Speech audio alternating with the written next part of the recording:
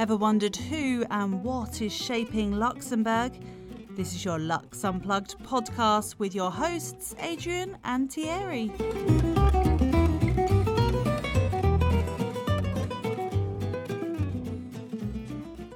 Hi, I'm Adrian. Welcome back to another episode of the Lux Unplugged podcast. This week, I'm talking to Fedor Antonov, CEO and co-founder at Anisoprint. Anisoprint is an industrial player specializing in the manufacturing of 3D printing machines, this using composite materials such as carbon fiber.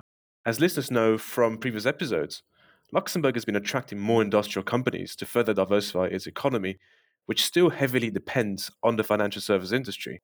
Fedor and I discussed the genesis of his firm back in Russia and how his team came up with the idea of combining 3D printing with composite materials to design complex, lightweight components. As you will find out in a minute, there's tons of applications in this field that we extensively discuss throughout the conversation. We also touch upon the efforts made by the Lux Innovation Agency and the framework they offered to Anisoprint to relocate its headquarters from Russia to Luxembourg and what it means for the local ecosystem in general. But now, without further ado, please enjoy my conversation with Fedor Antonov, CEO and co-founder at Anisoprint.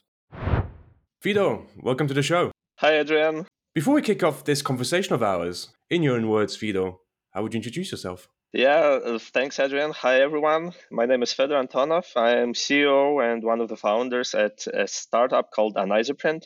And actually, we are developing a 3D printing technology to manufacture high-strength and lightweight parts made with composite materials, such as, for example, carbon, for different industries, including but not limited to aerospace, automotive, and healthcare. So that's what we do. And by the background, I have a PhD in continuum mechanics, and I've started my career as a scientist and as a stress engineer. And then about 7 years ago, with my colleagues and co-founders, we started this company with focus on developing and delivering to customers worldwide this technology of composite material 3D printing. So PhD it is, so a very academic background and lots of expertise, but then going from that route to jumping on an entrepreneurship path is a big leap, right? So what was the rationale behind this decision of yours? Yeah, that's actually a very good question. I've never seen myself as an entrepreneur, and I was actually never envisioning that I gonna become one. But how it all happened, yeah, we had the first steps, the first results with the technology done in a university lab. But then the situation, I would say more or less like the political situation in the university was changing, and we had no more opportunity to continue the research and to continue the development in a lab. But we already had such an exciting results that were like top in the world, and the only chance actually which found out at the moment is that we should start our own company and let's see where it goes. So let's say we were forced to get out of the university lab and to start actually doing something on our own. And it took some time before we understood what we need to do, and we were learning along the route. And eventually, one day, I found myself as a businessman, much more as an entrepreneur rather than an engineer or a scientist. And I actually found it quite exciting, but it was unintentional for me. So when you made the move and you wanted to continue this research that you couldn't do anymore at university, was it all self-funded, this venture of yours, or did you manage to find easily find people that would continue funding this research of yours? Of course, it was not easy. For about 1 year, I was looking for investments and more or less living on the savings, but also just when we spinned off, let's say, from the university, we got a few first customers, a few first orders, which helped us to survive during the first months where we got no funding. And actually fundraising, especially for hardware ideas, for hardware startups with just the idea, is quite hard. So it took us some time before we raised our first funds. And actually, my co-founders, when we spinned off, they kept still working for the university for a period of time while I was searching for financing. But then when we were successful with that, they joined full time, and actually the whole thing started at scale after a while. So yeah, obviously it's one of the most difficult things to start your venture is to get it funded, and it took us quite a long time, but in the end it was successful. Now, talking about your success, and before we discuss it, so for me, like I mentioned to you offline, I am no specialist in your field.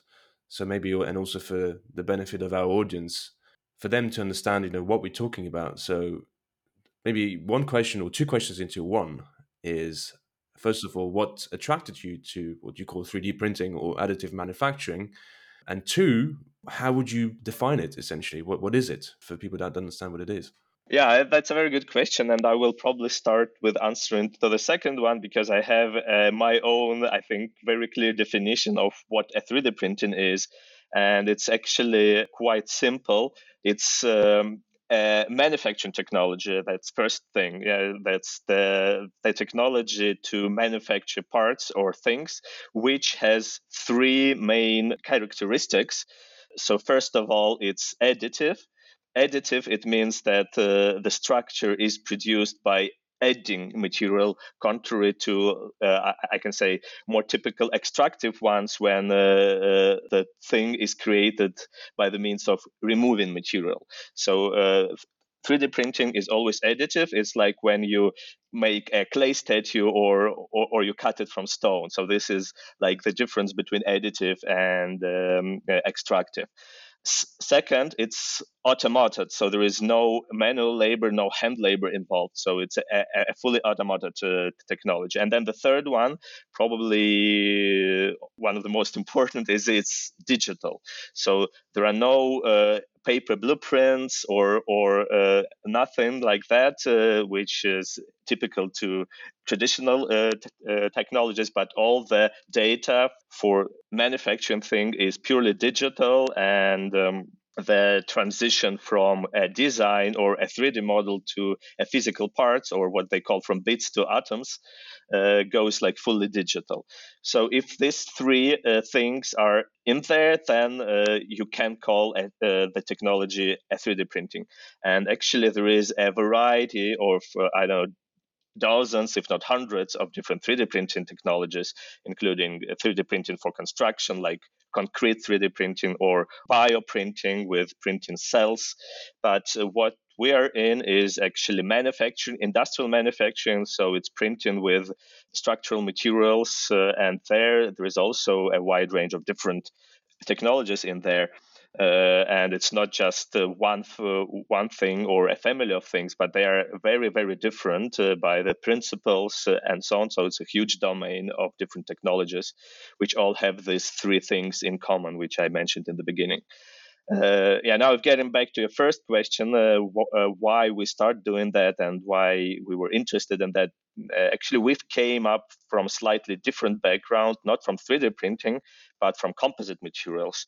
And this is what I was doing and my co-founders were doing for several years before we actually started our venture. We've been involved in design and optimization of composite materials and structures, and we were passionate about these unique materials. And eventually we found out some solutions, some design approaches, how to make composite materials, parts, and structures much more optimal and much more efficient compared to the way they are made now or they were made before. But there was no manufacturing technology, there was no hardware technology that allowed to manufacture this kind of complex designs. And we found that the solution could be with additive manufacturing, with 3D printing, or particular technology which is called material extrusion.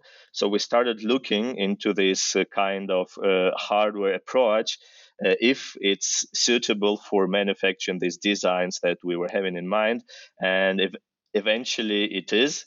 So, and we were very excited with the first results and what kind of structures we can actually make.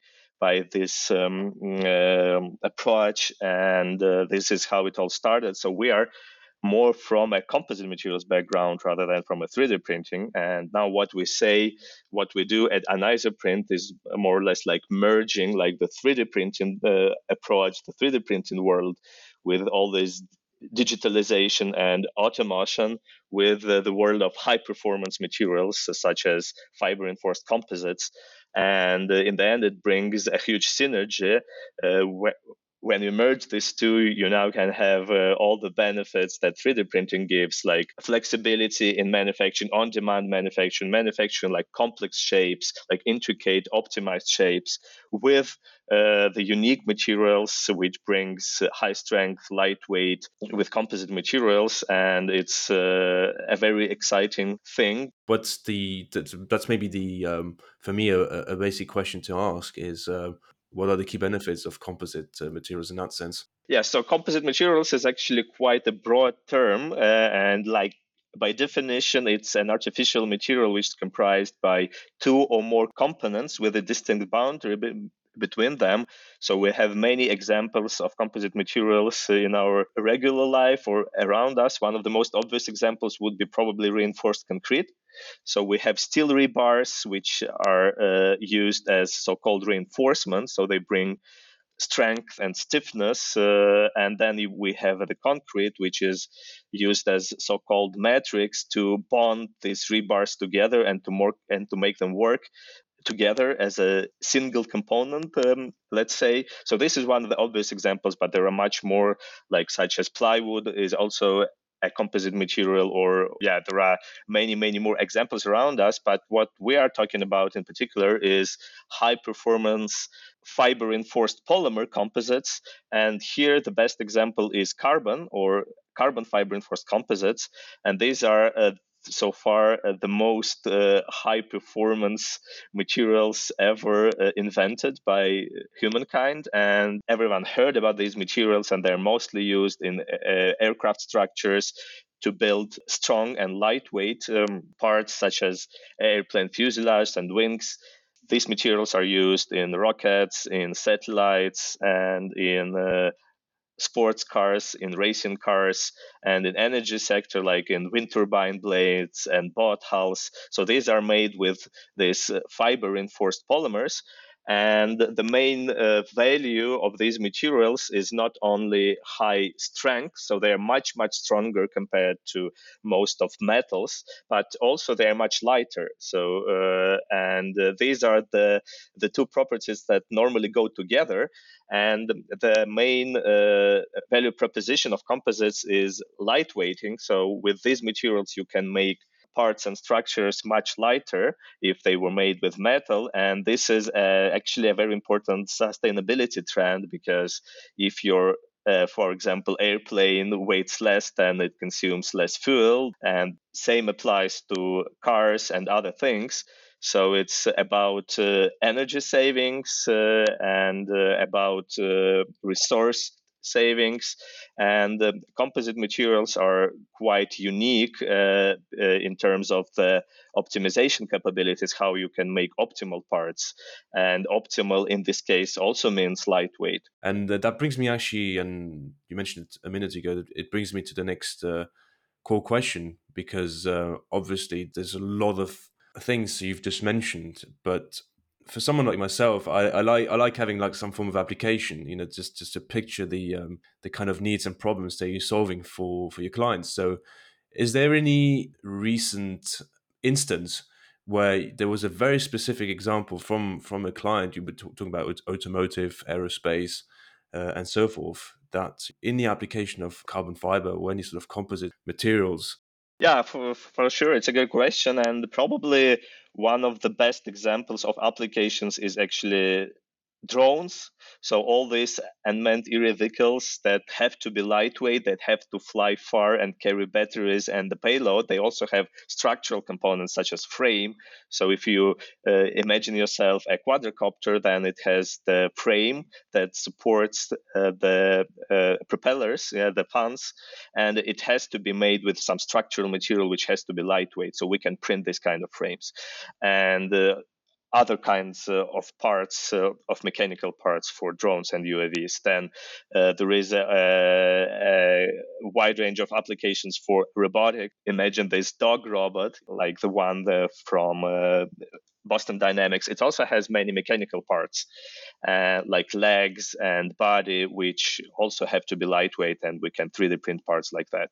Then also we can look into space applications like frames for satellites, or there was one recent use case which we made with a team from University of Luxembourg. They were developing a lunar rover, which is a small car that has to go through the over the lunar surface, and we've 3D printed for them many parts such as brackets and arms for wheels and other beams and brackets and mechanical components for the structure. So we're talking about parts that are mechanical, so they have to carry certain external loads, so they have to be stiff, they have to withstand loads, and at the same time they have to be lightweight. Just maybe the last example that I can give, and we have a customer who is an aircraft service bureau based in Paris airport, and they produce custom interiors for aircrafts and the engineering brackets and parts for interiors, like the ones that are holding the luggage racks or seat supports in the aircraft interior. They make these kind of parts for servicing and customization of interiors. So they have our machines to 3D print these parts on site, on demand for servicing, replacement, and the designing of new customized interiors. I was going to ask, so your customers get the actual 3D printing machines on site, right? You don't print them for them on demand within your premises? Yeah, we are so-called OEM, or original equipment manufacturer. So we manufacture machines, 3D printers, which our customers use together with the materials that we provide and the software that we provide to operate these machines. So they buy these machines from us. We offer service and support. They buy materials from us, and then they do their own designs, and then they use our software to generate so-called machine code or toolpath for the printer, and then they produce parts on their side. So that's our business model. Of course, we also produce parts as benchmarks or as a service when the customer wants to test the technology, or he needs just a small batch for like prototyping or testing. So that's what we do for customers as a pre-sale process. But ideally, our customers have machines and they produce parts that they need on site for them. That brings me to a more Luxembourg-focused question now, because presumably you studied in Russia, right? So you did your PhD in Russia and started out your venture there. It all began there, and then you moved your headquarters to Luxembourg. And one of the key questions or the key themes that we've been discussing with multiple guests of ours is that, interestingly enough, Luxembourg is known for many things, and it also has some bits of industry in the country. It's not known for being an overarching industrial destination in that sense. So, as you're in a very niche sector, and in that sense, I'd like to understand actually, why did you pick Luxembourg as the base for your company, just to manufacture those machines that you just mentioned? Yeah, that's the question I actually answer quite frequently too. So obviously there was a demand that we needed location or a headquarters based out of Russia, because yes, that's where we started 7 years ago. And this is where we made first prototypes, and we actually started manufacturing our first machines 4 years ago in Russia. But it's a very difficult location to do business from due to many restrictions and logistics, customs, things like that. So, and it's also a very difficult market to be in because the economy is quite immature. And when we start marketing our machines, when we got to our first international trade shows, we met our first customers in Europe, and we needed to ship machines to them, and that was very hard to do out from Russia. So we started looking for a jurisdiction in Europe to work directly with the customers in a better way.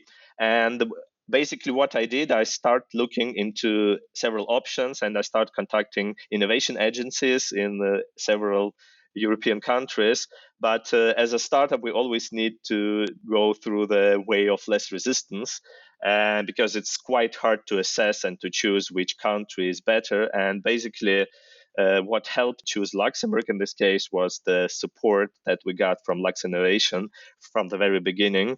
And that's the main reason why we finally chose Luxembourg, because Lux Innovation team was so much supportive and so much open, and we understood that we are welcome. And we moved everything, all the assets, already almost 4 years ago. And now we have a big team here in Luxembourg. We manufacture our machines here, and we ship actually worldwide from Luxembourg. And now we see many benefits which we didn't envision at the beginning of actually being a manufacturing company in Luxembourg. It's quite a good place to be for a hardware startup, because there is a lot of initiatives by the government and governmental support to promote industry, to support industry within Luxembourg, to diversify the economy from being just a financial hub to being actually an industrial manufacturing hub. And that's also about the space economy, and we have many applications for space. And so here is also a lot of synergy. Actually, before we talk about space, and you definitely guessed it, as you printing lightweight materials for space, and as Luxembourg is on the path of becoming a leading destination for that, and we'll touch upon it in a minute. But it brings me to a spontaneous question, if you don't mind. As we just said, Luxembourg has they want to become a bit more industrially exposed in that sense, but at the same time, and that's a recurring theme that we hear from guest speakers of ours, is the difficulty for companies to attract talent to Luxembourg. And as your company or your field is extremely specialized, how would you get the right, or how would you attract the talent to Luxembourg, given all the specifications that you're after in this field? Well, this is indeed a very tough question, and it's not so easy to answer. Basically, yes, there is this problem, and we understand that we will have to face it. But first, as the first solution that we have is obviously that we started in Russia, and there is a big talent pool, a great talent pool, which we can find there, and we can relocate people, and people are actually willing to do so. And this is where we can attract talents from, and for engineering and technical talents. And otherwise, yeah, it's. In the modern world, we can afford many remote employers, and actually our head of marketing, she is German and she works remotely, and most of the marketing team works remotely. So whatever we can do remotely, of course, it's now much easier than before. And but actually, by the way, we are able to find a good talented engineers so far here in Luxembourg as well, and assembly workers and production managers, supply chain managers. So far, we had no real issues with finding good candidates and good talents locally. In the interest of time, I'd like to move on now to space. And for the benefit of our listeners, we have launched recently the series called Dark Matter Uncovered, which goes into more details when we discuss Luxembourg and the space industry. But here in this case, we will just touch upon it briefly. But so in your case, Fidor and Isoprint, first of all, I'd like to congratulate you on being retained as one of the 5 startups that are now part of what they call the Startup Support Program when it comes to supporting the space ecosystem in Luxembourg and probably in a wider context in Europe. So that's the one thing. And then maybe if you can spend a few moments on explaining what this whole scheme is about. Yeah, for sure. So yeah, thank you for for congratulating on us being selected into this program. Yeah, that's a big thing for us and a big breakthrough, because for several years already, one of the best applications for the future, and one of the things that inspires a lot me personally, is the is not only the opportunity to produce parts, to manufacture parts on Earth, but to manufacture parts directly in space. And this is a very, very big topic for the future. So in space and in orbit manufacturing. One day we will have to maintain infrastructure outside our planet and to build structures and to produce structures in space. And the technology that we are developing is actually very, very suitable for this kind of applications.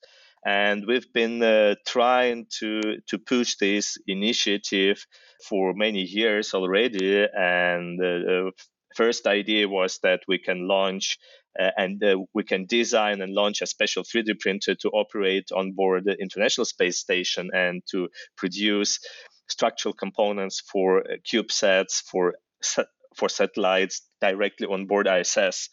And that solves many issues and many problems with the on-demand satellite manufacturing. But this program, which we were finally successful with through the application, that was our fourth or fifth attempt to get into this space topic, is actually by the European Space Resources Innovation Center.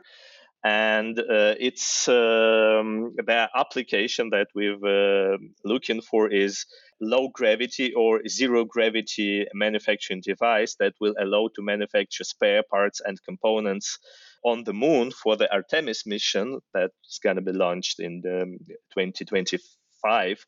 And the idea is that with this thing, if you have a machine on the moon where you have your moon mission deployed and you have a 3D printer there, and it will allow you to manufacture spare parts and components on demand. So there is no need to order them or to ship them from Earth because it takes time, and and time is in many cases critical. So, and with the solution that we are trying to address is that you can have a warehouse of materials and you have machines on the moon. And then if you need some special parts, some replacement part, if something is broken on your rover or in any other devices that are used there for extracting resources or for maintaining infrastructure, you can manufacture them directly on demand with a very short lead time. So that's the idea. This is the first step for a bigger concept of actually deploying manufacturing facilities and production outside Earth. Would you get the materials to print all those parts in space? Would they also be sourced from the Space Resource Initiative, or would you have to bring them up from Earth? As the first step, we will have to bring them from Earth. It should be possible to extract some materials on the moon, but this is also quite an immature topic, so we need to do it step by step. And with our approach, with our technology, we can ship raw materials from Earth, and these are lightweight materials, so you don't need to ship something really heavy or bulky. So you just need to ship some stock of raw materials from Earth, and then it's already proven that it works. But then as a second step, as soon as it's been established there and we can do more experiments on extracting material, like, for example, from lunar regolith or other resources that are found there. But as a first step, it's the materials that are going to be shipped there. I'd also like to understand from you, Fedor, what's actually, now that you've been selected as part of this program, so you've made it into the space industry, and then you're continuing also serving your other clients that are not linked to space. What's the overall plan in the coming year? Yeah, for sure. We have many, our main business is still on the Earth. Yeah. So, and there are challenges that we are facing, and these are mostly the production challenges. So we actually now have much bigger demand for our systems and for our machines that we can actually produce here. So the main goal for this year is to scale up the production further, to expand our facilities, to produce more machines, to cut the lead times, and to being able to service more customers. And this year we need to ship about 500 machines, and for that we need to manufacture at least 50 machines per month, and this is quite challenging. And of course, that's one of the biggest goals for this year. Also, this year we start shipping our first industrial machines, like they're much bigger machines that are designed for production for the factory floor for the 24/7 manufacturing. And we ship our first machines this year to the beta users. And then we will have to set up the production of these big machines as well. And this is another big challenge for this year with our main business. We're also planning to open a service center for on-demand manufacturing of parts, and this is what we're gonna do in May or June. So there will be hopefully a big announcement, a big press release for this center to be open. And of course, we're looking to grow the team, mostly in sales and marketing, to be able to work more directly with our customers and to understand more applications and what kind of problems we can solve. And Space Initiative is at this moment is just launching, and it's gonna be a bit separated in the beginning from the main business. So with this startup program, we start with the first 3 months period where we have to work on the business plan, and then if we're selected for the second phase, which is actually 2 years, is the proof of concept. But then if after that there is a real design process will start, where we will have to design this special machinery to operate on the moon. So, and of course, we are still raising money for expansion. We haven't raised too much venture capital so far. We were mostly focusing on proving our business model and working with customers before we can actually scale.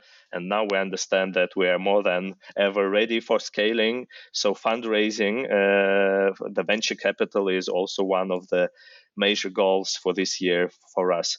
And now there is a new goal which recently popped up. As you mentioned, yeah, we've started in Russia, and we still have a team of engineers and an R&D office in Moscow. And with the current circumstances, with this terrible war unleashed, we've made a decision to relocate the whole Moscow team to Luxembourg. It's about 25 people, 25 engineers that we have in a Moscow office, and we have started the process of relocating everyone, and hopefully we will move the team by midsummer, and we are closing the Russian office.